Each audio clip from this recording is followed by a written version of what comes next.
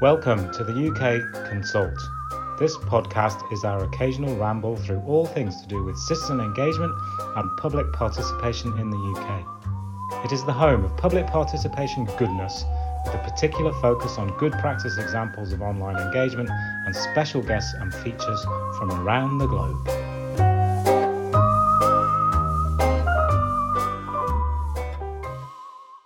It's good to be here.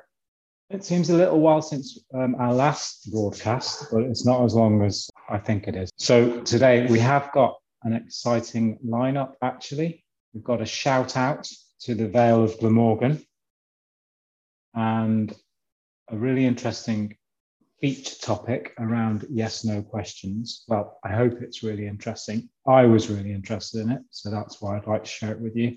We've got a tool of the month coming up as well, which is from Torvine Council. So featuring Wales today by accident, not by design, but that's a good thing too. And we also have the Stato feature with our stat of the week. It's not the week though, is it? With our stat of the episode, the Statcast, maybe something like that.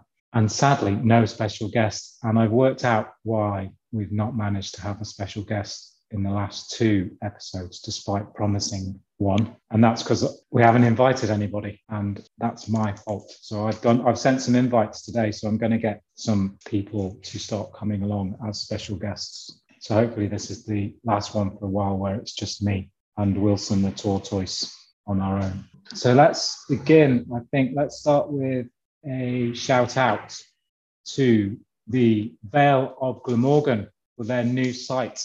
Welcome to Participate Vale. And it's a really nice looking site with a really great introduction. Have your say.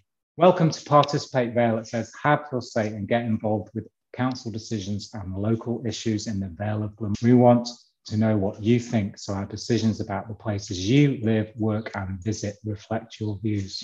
And there's a nice little call to action for people to register to participate. And they've got a list of their current consultations, and they've also asked people to get involved in their public participation strategy. So a reasonably new site. So that's part of the reason for giving it a shout out, is that they're just beginning their journey in the world of public consultation using Engagement HQ. So there's our shout out. So that's tick that one off the list. And then what I'd like to move on to is our topic of the week, which is about yes-no questions, or otherwise known as forced binary choices in public consultation. So I have stolen this feature from a recent article published by us on our, I think it's a blog, sometimes getting them wrong. Yes, it is a blog, And it's by a contributing writer called Marion Lowy. I think I've said that wrong. Anyway, you can see, so I'll put it in the blurb, and it's about the challenging those yes, no questions and why that can be a problem. So quite often you will see people say, do you agree with our proposed changes to your local library services, yes or no?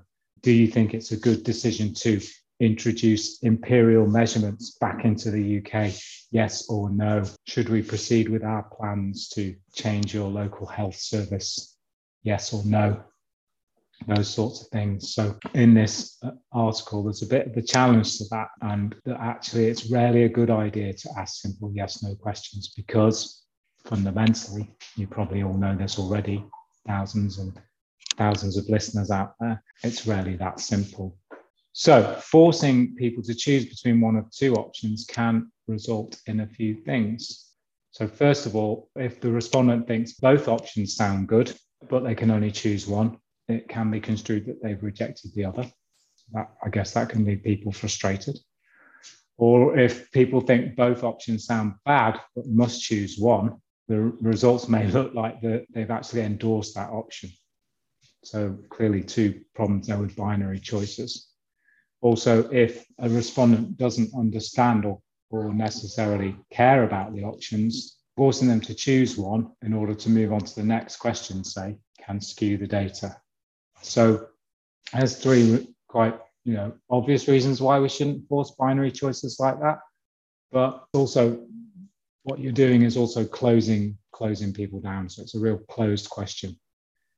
So we've really sort of shut down any opportunity for sharing or discovering insights. There's also some actually more interesting, but other consequences of asking people to select yes or no. And one of these is called acquiescence bias. So in this situation, depending on the context, the respondent can opt for a yes or agree because they might have a tendency to be positive or agreeable.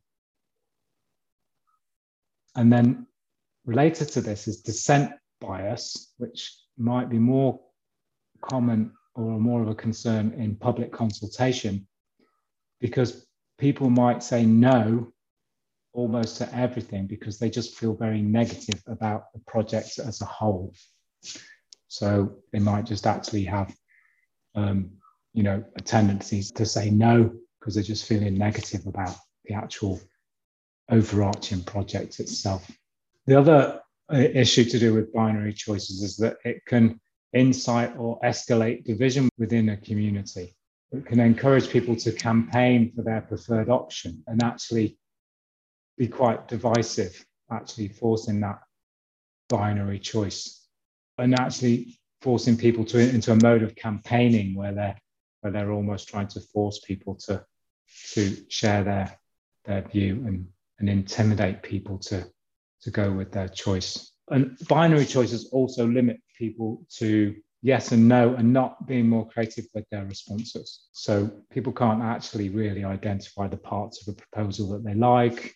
They can't necessarily detail the parts of a proposal that they would forcefully reject. So I haven't spent a lot of time thinking about that. Well, I have, but not really focused on thinking about those problems of yes/no questions. And it is something that comes up reasonably often, actually, on things like when you're designing consultations.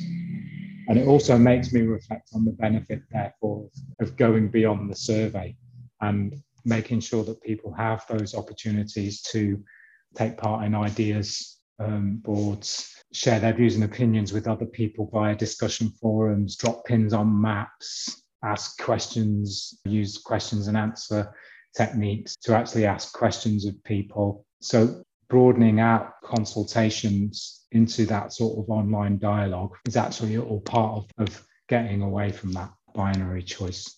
Of course, there are occasions where yes/no response is quite valid, and they are briefly mentioned in the article that I put in the blurb. So a bit of a different one today in terms of the feature topic, but hopefully it might give you some food for thought too, and you can always have a good read of the article. Moving on now to the tool of the week. And this comes from Torvine County Borough, and they have used the ideas tool. And what they've asked people to do is quite simply to explain whether they think that something has been missed in the Pontypool regeneration plan. And I just thought, how nice is that? Have we missed anything? Share your ideas. A nice catch-all. Shows that there's still room for people to influence decisions, have their say, and get involved. And people have done that. They've contributed their ideas. So we have one here saying more cycle-friendly places, such as the park, and maybe some designated cycle routes throughout the area. There's another one here from Mel saying, what about unused or unseen spaces under our town, like cellars, tunnels, and things like that? It's interesting, isn't it? There's one person here, Paula38, who's actually said, hey, we don't really need the new cafe idea. We've got enough cafes in Pontypool as it is. So that was good to see. Another example of the ways that you can use online tools to capture ideas and get people involved in your community engagement and your public consultation. So well done, Torvine Council. So just finishing off, because we are also trying to keep these podcasts shorter, not short, but shorter, and they have been in the past. So finishing off is the stat of the week. And I was really struggling, actually. This not stat of the week, it's our stato. We don't do these podcasts weekly. was our amazing statistic for this episode. I try and tie it back as much as I can to public consultation and community engagement, but poor preparation means I wasn't able to do that today. But it is related to something digital and is purely interesting in its own right. And it's about the weight of the internet. And apparently, if the internet were weighed, it would weigh about 2 ounces or 50 grams. So doing online consultation, there you go, actually puts less weight on the world. How about that? Tenuous link, but is that even true? Maybe someone can fact check that for me. So there was your stat for this, the amazing statistic for this episode, and somehow I've made it relevant. That's it for this episode. And until next time, when we will have a special guest.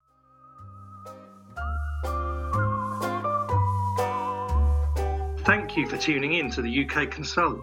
Join us for future conversations each week as we continue to explore the tremendous, meaningful and ever-evolving world of digital consultation and community engagement.